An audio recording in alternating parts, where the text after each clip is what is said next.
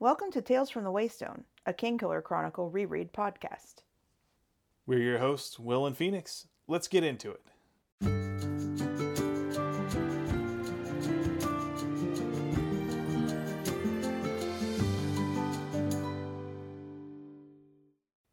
Welcome to Tales from the Waystone, Episode 4. We get it. You took Intro to Philosophy. This week, we'll be looking at chapters 9 through 11 of The Name of the Wind through the lens of philosophy.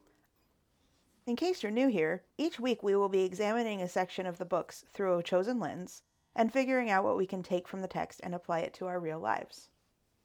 And then we'll take some time to explore models of practical wisdom from the text with an Aristotelian phronimos of the week. After that, we will be taking a page out of Master Elodin's book and expanding our understanding of our own world with an interesting fact. Finally, we'll wrap things up with 7 words from the book and our own lives. All right, we're going to say this every single time, but since we have read and analyzed both The Name of the Wind and The Wise Man's Fear, as well as The Slow Regard of Silent Things and The Lightning Tree, please understand that we will be pulling knowledge from all of those works, and this is your spoiler warning for the episode. And let's also make clear that we are in no way affiliated with Patrick Rothfuss or his publisher, Daw Books. And also a word to our community, while it's perfectly fine to critique the text as you read it, goodness knows we do it, we are not going to stand for any abuse of the author. All right, now that that is all out of the way, it is time to recap chapters 9 through 11. And this time, it's Will's turn. And I betcha he's going to have to eat a cherry because I betcha he's going to fail. You would lose that bet. The streak will live on. All right. You have a timer ready? Alrighty. In 3, 2, 1, go. Kvothe rides in a wagon where Abinthy made flagons of alcoholic brews. Through those lessons Kvothe chewed, he learned Heart of Stone, which made him as insensate as bone, and split up his mind to place he can find. Kvothe was demonstrably wrong when he shared a crude song that mocked a lady's choice without hearing her voice. Maybe it's his mom, such a truth bomb! But in the end, all we're left with is noise. You did it again! 22 seconds. I have to eat my words, but not a raspberry. And I'm not eating a cherry. Streak lives on. I'm going to make this into a 30-second challenge instead. Yeah, let's do 30 seconds. Well, I'm going to make yours 30 seconds. I'm going to keep it at 45. Haha. That's your right as a coward. Look, it's not my fault that you don't challenge yourself to do rhyming couplets. Oh, shots fired. Well, you did it last week, so obviously you're capable of it. Don't know what you're afraid of. I don't like raspberries. I don't like cherries, and you don't see me shrinking from the challenge. So now that we've got the rhyming couplets out of the way, it is time to go in depth on the chapters that we have selected. This week we're talking about chapters 9 through 11 of The Name of the Wind through the lens of philosophy. In this section of the book, we get Kvothe's first attempts at learning about the mystical side of the world. He's first getting his exposure to philosophy and science and math, history, all of them. It seems like it's just a very shallow understanding of a lot of deep subjects. It's like he's read the encyclopedia entries for all of these. And nothing else. I read Wikipedia about it. I know what I need to know. That's enough, right? One of the first things that we also learn here is how to identify an arcanist, specifically by their gilder, or gilta. Which, actually, I have a question about this. And I'm wondering, are there other arcanums outside of the university in Imre? Is that the only place where people learn to become arcanists? It does seem like a lot of arcanists maybe go out and teach, which is how so many people come back to the university. Because I get the impression that when you go to the university, you are expected to at least have some prior knowledge. Yeah, the entry process, they basically grill you on all sorts of stuff that you'd have to have at least had some sort of prep school of it. Or had a lot of money. Or both. Also, talking about the Gilder, when Cobb was talking about Taborlin the Great, he mentioned that there was an amulet, and I mentioned that it sounded like a gram. It might also be that it's a Gilder, Guilders aren't talked about nearly as in depth because Kvothe isn't trying to make one at any point in the book. I'm wondering if maybe it could be that. It's possible. It could be that you're given your own Gram once you graduate to protect you going forward. And the Guilder is that. Yeah. In this, he also gets his first hint that there's a library with more books than you could ever possibly read, which to me sounds like the ultimate summer reading program. Do you remember when we were kids and we'd go to the library and get a sticker in our sticker book every time that we read a book? Yep, and then you'd turn them in at the end and they'd give you a certain number of personal pizzas at the local Pizza Hut. You got that? I never got that. What'd you get? I think I just got stickers that had like broccoli on them. That's just sad. Like, if you ever want to teach a child to hate reading. I still love reading. I know, by accident. No thanks to that summer reading program. At least it's not the summer reading program from Night Vale. Librarians are scary in Night Vale. I liked my librarians. Yeah, my librarians are pretty awesome. You just got broccoli stickers? And maybe other fruits and vegetables. Well, you didn't actually get to turn them in for anything? I don't remember. All I'm saying is you got robbed. He also has a bit of a conversation about the difference between a knack and a clever skill. A knack being sort of a supernatural ability, very limited in scope, such as his troop member Trip, who always rolls 7 on any set of dice that he ever rolls. There's other mentions of the word knack in previous chapters. I'm wondering, though, if his knack for languages is also actually a knack, or if it's just that he has a knack for learning, maybe not deeply, but learning new information. Yeah, he definitely seems to be what you would call gifted. He's a bright child. He's got plenty of ability to learn. He has a lot of neuroplasticity. One thing I do notice that he hasn't learned is the difference between being patronized and contradicted. Kvothe seems to get defensive anytime that anyone believes he's not as smart as he believes he is. Yes. I'm going to put my cards on the table here. While I really enjoy this book, and I think it's a lot of fun, Kvothe himself as a character is someone who, if I knew him in real life, I would probably loathe him. He does tend to actually a lot. I can't think of a single conversation that I've had that has been productive when it started with, well, actually. No matter if it's you saying it or other people saying it. Exactly. It's never been something that's turned out well for anyone. Let's be honest here. You have been an intro to philosophy student. I have these harsh critiques because I see them in myself. And understand that when I roast him here, I'm also roasting myself. We've all been here. The question is, do you grow out of it? Let's just be fair real quick before we start ripping into him, because we will. He is no more than 22 years old by the time that he's retelling his story. And he's just as insufferable as a 22-year-old who has taken a few philosophy classes can be. Again, speaking as someone who majored in philosophy, I remember at 22 I was pretty insufferable. It's good to know that you know that now.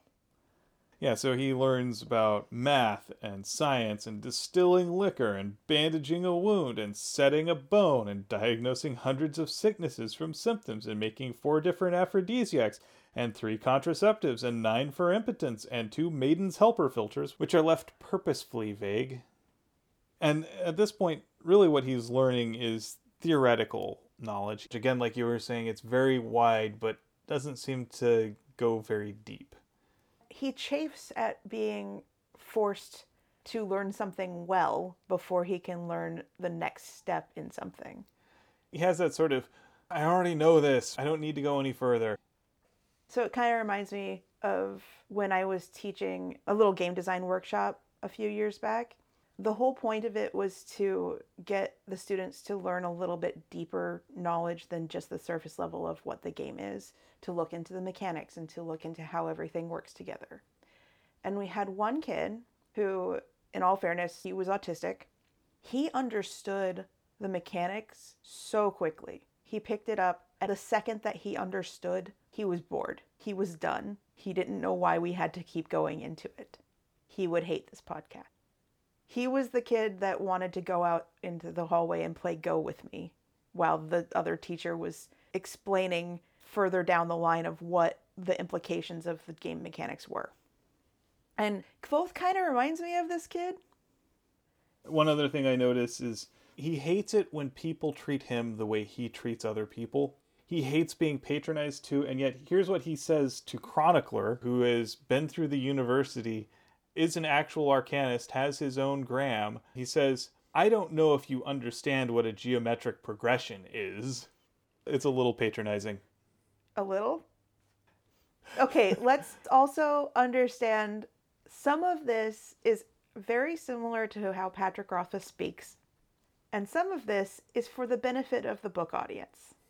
So when he explains sympathy in great detail, it is not for Chronicler. It is ostensibly for Chronicler's readers. And it is also very clearly for us. Right, having to lay down how the world works for those of us who don't live in it. And meanwhile, he also discovers sort of the joys of intro to philosophy level metaphysics and epistemology with the game of sophistry. So sophistry, for those of you who are... Oh, great. I don't know if you know who the sophists are. So for those of you who aren't picking up on this, Will is about to do what Kvothe does. Go ahead. I'm doing this, and I'm also mocking myself as I do it.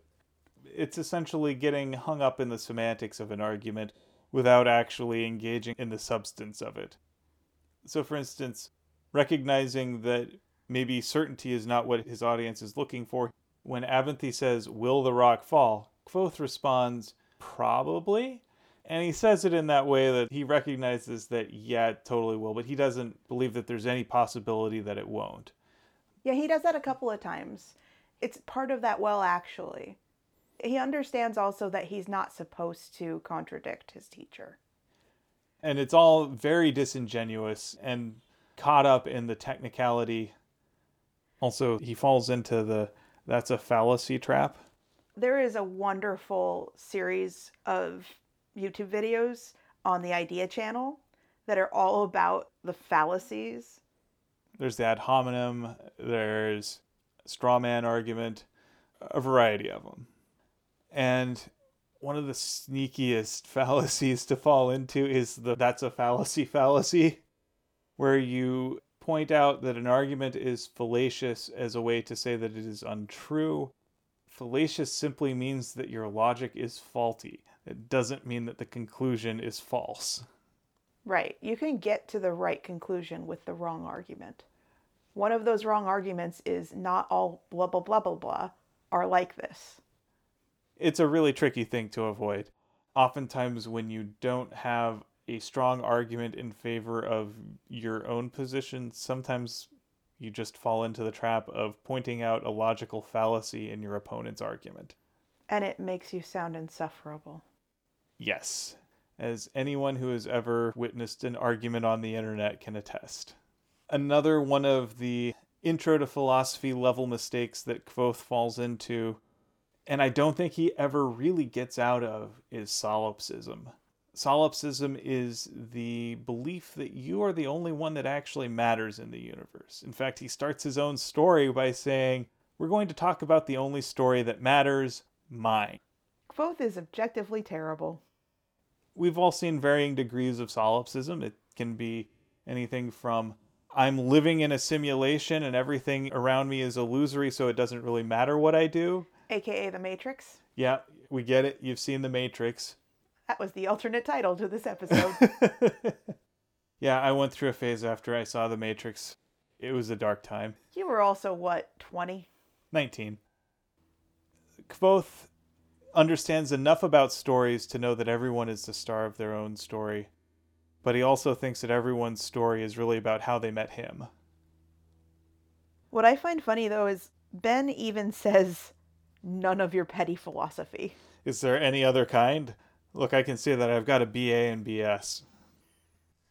So one thing that actually got me interested here is when Abinthy is talking about the Alar, the riding crop belief. He illustrates it by brandishing his slapstick that he uses for his donkeys.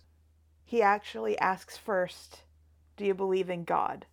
And Kvothe is like, eh? Do you believe in your parent? Well, they're not here right now. It's a bratty answer. And then I'm wondering, though, because it finally came down to the slapstick, the riding crop. Is the riding crop belief the name of it because of this interaction? And will he always think of it that way? He certainly does seem to think about it that way, and he brings it up as that riding crop belief. And the thing that actually got me questioning was, does Kvothe believe that Ben would hit him with it? So what I took from that is seems to foreshadow the actual corporal punishment that he would endure at the university.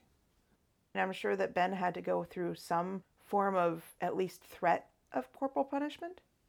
It's clear that Ben is a product of the university, which does not shy from corporal punishment, and in some cases very brutal corporal punishment. Hence Kvothe's scars. In terms of finding parallels to certain things, Ben talks about how real arcanists, you can tell who they are versus someone who just knows a little bit of sympathy. And it kind of parallels how strongly held Kvothe's belief is that the Ademaru are to be held up on a pedestal where other troopers are not. There's a little bit of that classism that he has going on. I find that parallel interesting. I also found it kind of disturbing, actually, where Abinthy says, if you want to impose your will upon the world, I mean, that's a kind of fascistic thought. That you can actually impose your will, not just on other people, but on the very fabric of reality. Kvothe almost sort of does this, though, through all of the stories about him. If you are going to impose your will on the world, you must have control over what you believe. It never actually says that what you believe should be true, or good, or for the betterment of other people. It has the feeling of what the philosopher Harry Frankfurt refers to as bullshit. One thing that jumps out to me that Kvothe actually says, Ben never exercised his wit at the expense of others. Kvothe does. Constantly. I don't think that Kvothe learned from Ben's example. There's a difference between learning something and then learning how to exploit it. And I think he's got a little bit of that going on right now. So I don't know about you, but I think that in this little section especially, Abinthy reminds me a lot of how Master Elodin will be when we get to him. Yeah, there's a lot of shades that match up. Can you explain a little bit to me about how Ben teaches? So Ben's instructional style is essentially asking a series of leading questions, which is similar to the Socratic method, where instead of just telling Kvothe a series of facts, when he starts getting into true instruction, he starts by asking questions and leading Kvothe into a series of thought exercises that force him to actually arrive at a conclusion. So in terms of how Ben is trying to encourage Kvothe to discover new things, I like a few of his methods. One of them is to make him play a game without having a board or pieces. He has to do it all in his head and think about all of the implications as he's going along. I think that's a really interesting thought experiment to do. And I also like that he first teaches Kvothe how to use tools and then teaches him how to do without them. Look at every time you're told to show your work on a math test versus just putting down the answer. Which always drove me crazy because I could do a lot of it in my head. I too was like Kvothe because I too was a young little brat. I think Ben is trying very hard to get an 11-year-old to understand why he shouldn't be impatient. But he's doing it in a way that doesn't cater to an 11-year-old. He's going and saying, hey, did you learn how to juggle all at once? And 11-year-old Kvothe is like, no, but I wanted to. Should have let me. So he's kind of still being that whiny little 11-year-old. I think also that Kvothe being so young and earnest makes it so that he doesn't see every time that Ben is mocking him. He's a little naive. He doesn't quite grasp that Alir is probably the equivalent of sophomore, which is to say wise fool. He also mocks him by saying, astound me with your grasp of historical minutiae, Alir. And then we go into this whole big page and a half worth of explanation of what the money system used to be. Throughout it, he learns that, oh, hey, maybe he's been a little bit mean to Ben by pestering him in the middle of a lecture. Even though he still talks about how it was hard to take him serious without eyebrows. Kind of reminds me of Adam from Mythbusters. Am I missing an eyebrow? But at the same time, his little 11-year-old brain, which is being retold through his 20-something-year-old mouth, he somehow still thinks that Ben was surprised at how fast he was learning, at the fact that he learned things without being told them. Like that you don't need the pine pitch to make the sympathy work. I feel like if Kvothe had just shut up and dealt with the fact that he should have been in Hem's class, that he would have been the kid in the back of the class going, you know, you don't need the pine pitch. To which everyone else would say, not the point. Everyone else would have rolled their eyes and just gone, ugh. He's that kid. I was kind of that kid. Oh, I was that kid. I test poorly, and I am aware of that. So I tested into a lower math class than I was capable of doing when I went to college. Instead of appealing to people who could actually help me figure out where I should actually be, I took the class because I needed it to graduate. For the first couple of days that the class existed, I was the kid in the back of the class with my headphones on, rolling my eyes, going, I don't need to take this. I took this in high school. It was only a year ago. I don't need this. I could do this with my eyes shut. The one saving grace that I had was that another class that I really wanted to take happened to open up, and it was at the same time as my math class. So I asked my math teacher if I could sign up for the class that was at the same time as his class and then just take the tests in the math class. And he said yes. I don't know how. No, I do know how, because I was an obnoxious little jerk. That is how I got out of being in that math class. It's not a life lesson. This is not, you should do this. This is I somehow managed to get into a class that was more fun for me while still being able to graduate by just taking the tests and doing the homework for a math class that was below my level.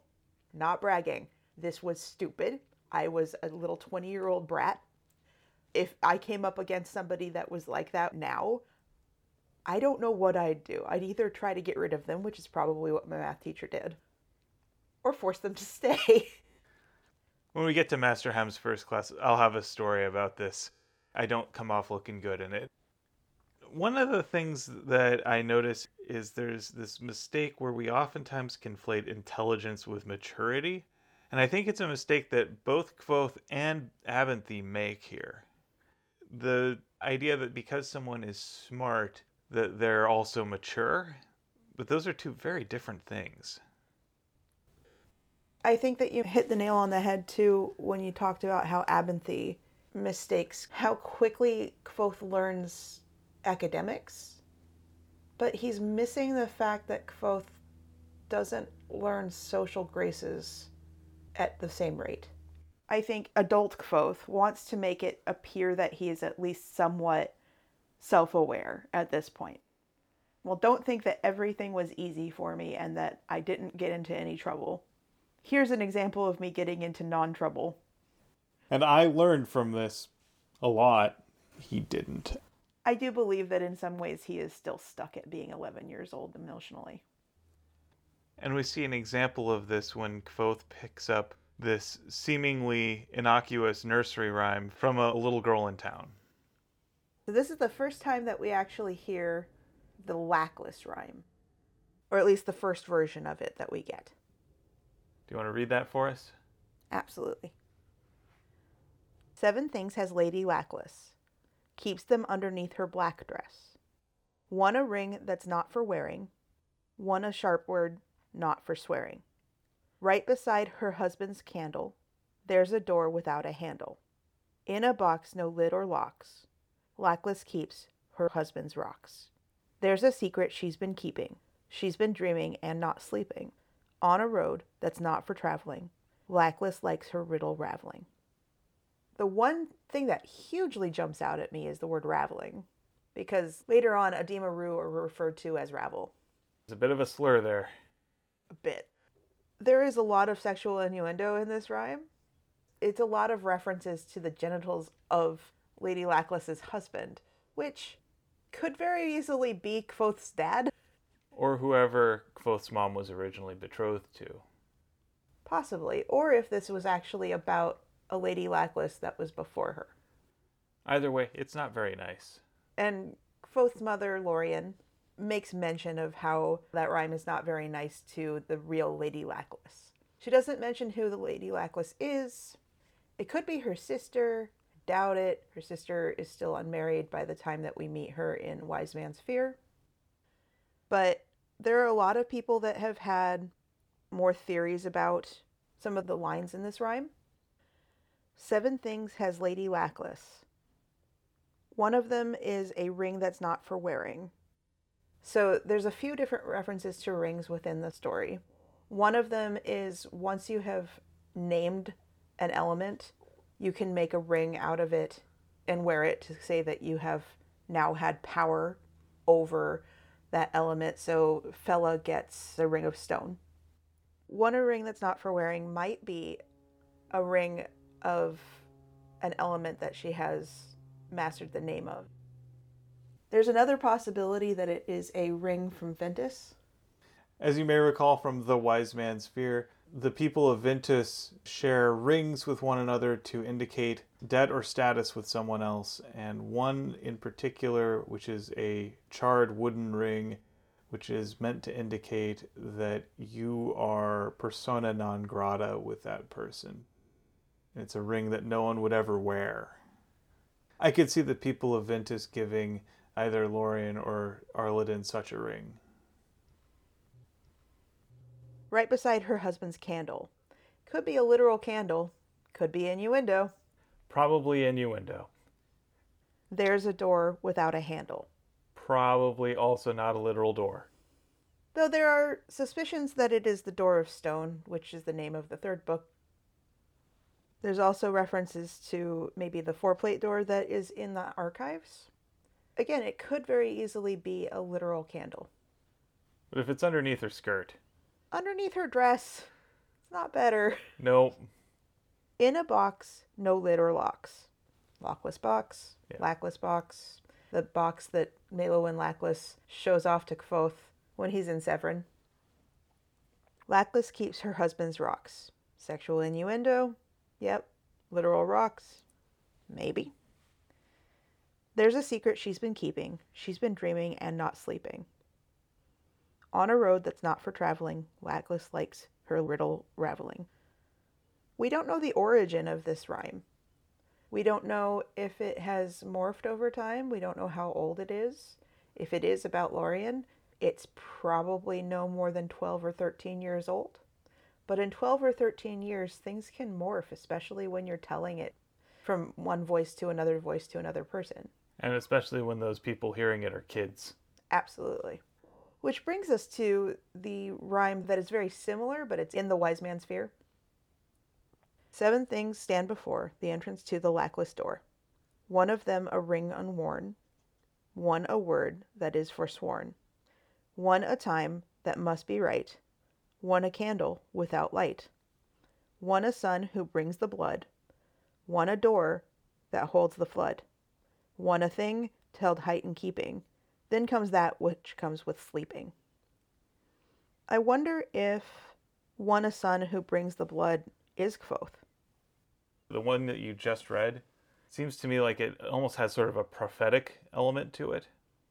The version that Kvothe hears almost sounds like a court rhyme told by some jester to mock someone, to make fun of Lady Lackless, as sort of a perversion of the first, and then spread around the common folk to make fun of her, to demean her. I can see exactly why that would be a really mean thing to do. And I love the bit where Kvothe brings up that we say mean things about Lady Periel in the play, and then Kvothe's mom responds that Lady Periel is just a character. Lady Lackless is a real person with feelings that can be hurt. She also mentions that there is a difference between saying something to a person and saying something about a person. Let's go ahead and morph into a little bit about how this has affected our real life. In my case, this is very striking because when I was younger, I worked at a call center. There is a specific man who called multiple times, and I could see phone teller after phone teller after phone teller interacting with this man. Get a call, do your normal greeting, get a person who is screaming at you. He'd start the call off giving the information we ask, account number, what's your social, all these things that we need to check. And then eventually he'd be hung up on, and the teller would look really upset. And then I got him. And I found out what the deal was. Not only was he swearing his head off, eventually he called me a bench. And I hung up on him. Because I could deal with being sworn at. I don't really care. Swear words are swear words. They're just words. I don't care. But the moment that he went from I'm going to be angry about the situation to I am going to be angry at you, and I am going to start demeaning you, and I am going to start calling you names on this recorded line where I have already been hung up on by at least 4 other people, because presumably he called them that too. And then I got him again after about 3 or 4 other people, and he was livid, and I wanted to help him, sort of. I at least wanted him to stop being so damn angry. I tried to get his account number again, and he called me a bench again, and I hung up on him again. Another thing I noticed here is a lesson that was taught to me in school about talking about people behind their back. If you say something mean to someone to their face, it's one thing because they're at least there to defend themselves. But if you're just talking about someone behind their back, they're not there to actually give an account. They can then just morph into this terrible monster of a person in your mind, and you don't really get to know them more complexly. At that point, it just becomes gossip. It's something that I think is really endemic in our culture, too. It's really easy to want to just talk about people behind their backs, and it can get pretty toxic because then you start imputing their motives, and they're not there to actually say what's going on. They're not there to actually give a defense or even try to atone for what they supposedly did. You've just turned them into a monster. Or into a pariah. Which is what we're seeing happen here in the rhyme.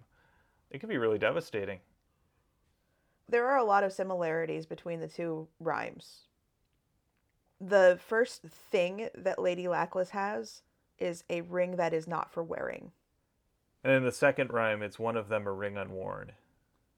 In the first rhyme, one a sharp word not for swearing.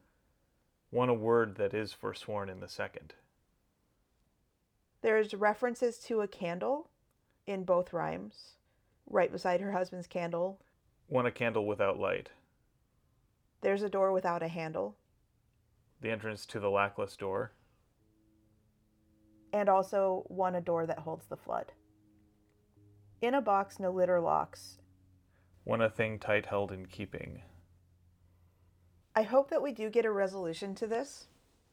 Both of these seem significant. I agree. I wonder if either of these rhymes have a relation to the Chandrian.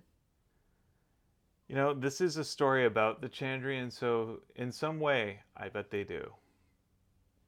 Because we looked at the story through a lens of philosophy, now we're going to look at how philosophy affects our real lives. In my past life, I got a BA and BS.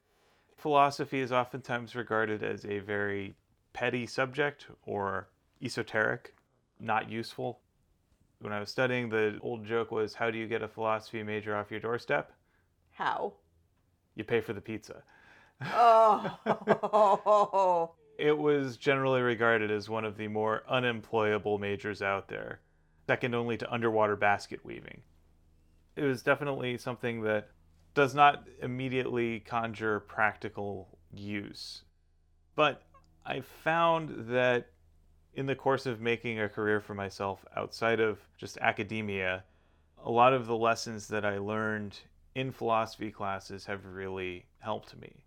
For instance, writing papers that had to be understandable to a layperson taught me how to write about complex technological subjects in ways that your average user could make sense of. Learning how to structure an argument taught me how to write a persuasive email. I learned basic logic, which taught me a lot about how to construct logical architectural diagrams. All of that stuff I probably wouldn't have learned if I just decided to take a computer science course, even though I'm in tech. depending on who you are, there is a tendency to look down on academics. There is a tendency to think that academics think that they are better than other people. Even if those of us who excel at academia don't see it that way. One of my close friends who works in the same field as me does not have a bachelor's degree.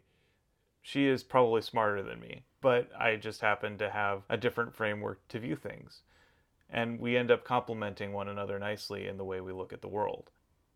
One other thing about philosophy is it teaches you how to analyze an argument. Whenever we are looking at, for instance, politics, we're being presented with an argument for how the world is or ought to be. Philosophy can help us to really understand the implications for those things. That sometimes they go deeper than just an understanding of how much the tax rate should be or something like that. Oftentimes, a philosophical education can help you understand what those arguments say about the person's worldview and what matters to them and to their party that they're trying to push forward. Sometimes the implications leave you appreciating that person more, and sometimes it can be really frightening in what they reveal. Just as a little wrap up to how it applies to the story, do you think that Kvothe ever gets past a surface level understanding of philosophy? Not that we've seen. I think he hasn't really grappled with what these things mean to the larger world. He is still very much of the opinion that the only thing that matters in his story is him. Yep. And now we come to the point in the podcast where we talk about our phronimos of the week. The phronimos is an Aristotelian concept, as you may remember, that describes the practically wise person. It's your turn this week to pick one out. Who'd you pick? Well, in these couple of chapters, we have a total of 3 choices. Well, and Kvothe obviously doesn't count. I hate to say it, but I'm pretty sure that Kvothe will never be the phronimos of the week. Nope. So the other choices are Abinthy. I think Abinthy himself winds up falling into a lot of traps to do with wisdom. I think he may be very educated, but I'm not sure he's very wise. He does seem a little reckless in what he's introducing Kvothe to without actually thinking about why you should care about this stuff. So that leaves Lorien. Luckily for us, Kvothe's mother is pretty wise. If only Kvothe would listen to her. Or internalize the things that she has to say. Lorien has a quiet wisdom and a kind one. She's very patient with Kvothe because she realizes that her son is 11 years old. Instead of getting angry or visibly angry with him for having said this rather crude rhyme about a person that is very likely her. She asks him to think about the words that he is saying. She knows that it is better to make Kvothe think for himself and not to just give him answers. Because when you give Kvothe answers, he thinks he knows a thing. When you make him think about it, he gets frustrated and has to actually confront something that maybe he didn't like about himself. It's the whole thing about give a man a fish versus teach a man to fish. Without the flippant, and then he'll sit in a boat and drink beer all day. She definitely has some good, thoughtful wisdom here. I love how she encourages Kvothe to think about the words that he's saying and how someone might feel as a result of those. To imagine Lady Lackless complexly, as a person with thoughts, emotions, desires, beyond just being a character. And I don't think this is a lesson that Kvothe really internalizes, sadly. I think there are a lot of lessons like this that Kvothe doesn't internalize, as we will see as we go on. But now we come upon the time where we talk about an interesting fact. That's right, we're going to be taking to heart the lessons of Master Elodin. Expanding our knowledge of the world around us is one of the ways that we do this, and learning to be more aware of our planet. I've got an interesting one for you, and I think it might touch on some of the stuff that we've covered today. This is a story about learning. For many years, neuroscientists have believed that the kind of neuroplasticity required to radically reshape the brain's functionality was available only to the very young, infants and toddlers who are kind of sponges for new knowledge. That is, until they looked at the brains of London cab drivers in training. To become a cab driver in London, it's not enough to simply pass a rudimentary driving test and know how to use a GPS app like your average Lyft or Uber driver. Before someone can become a London cabbie, they must acquire what is known as the knowledge, which is to say a detailed understanding of the city's distinct geography, including all the various byroads and ins and outs of the ancient city, and how to route efficiently between any two of approximately 25,000 points of interest. Before they can light up the fare light on the cab, they have to pass a grueling exam that forces them to perform these tasks on demand. Of all the people who seek to learn the knowledge, only about 30% succeed in gaining it and passing the exam. In 2011, neuroscientists used an MRI machine to inspect the brains of trainee London taxi drivers before and after knowledge acquisition. And they found that the hippocampus, which is concerned with spatial memory and navigational ability, was noticeably larger in those who had attained the knowledge and gained cabbie status, which is a change that should have been theoretically impossible in adults. Which just goes to show that there's a lot of learning we can do, even as we advance in age. So, is that interesting? It is, because I love learning. My YouTube habits are mostly watching science shows and watching things about social interactions and psychology so that I can learn more.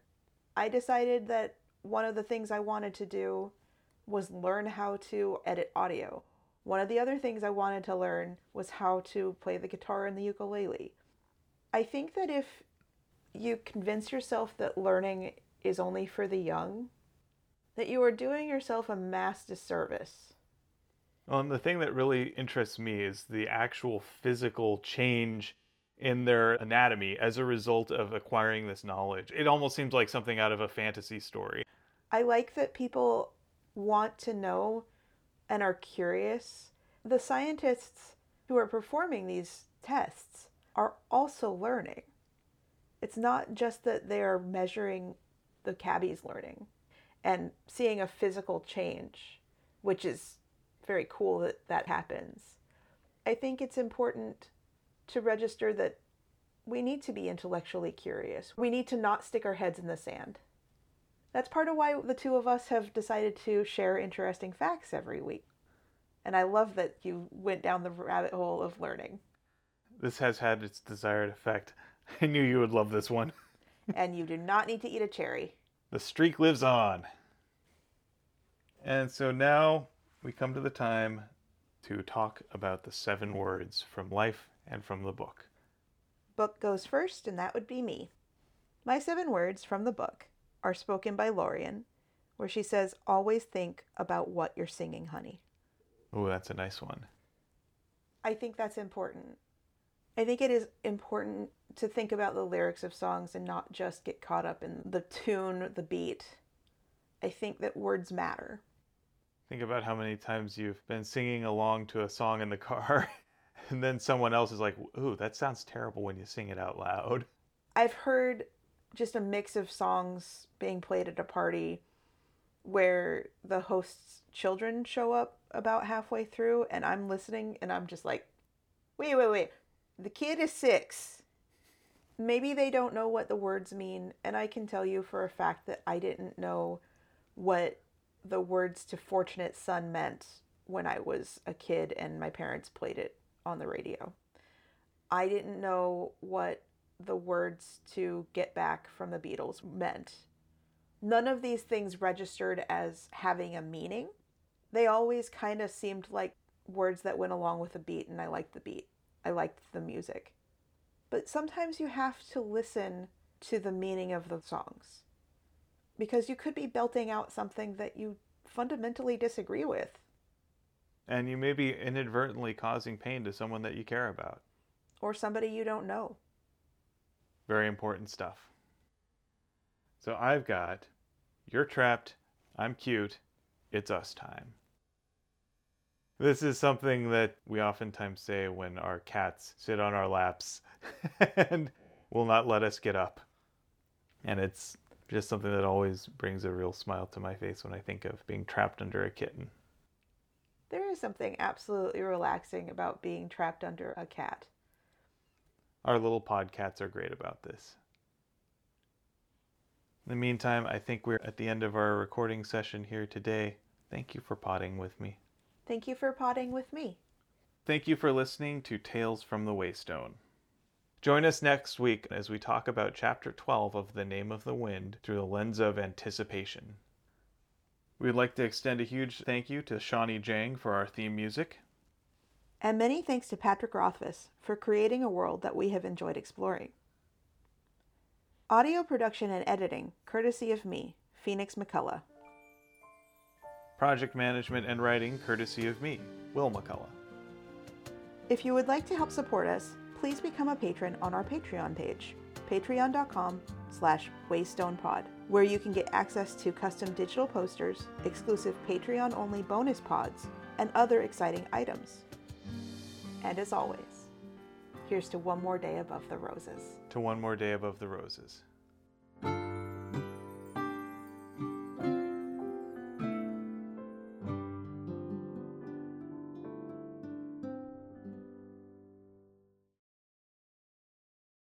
This week on Tales from the Tales from the Waystone.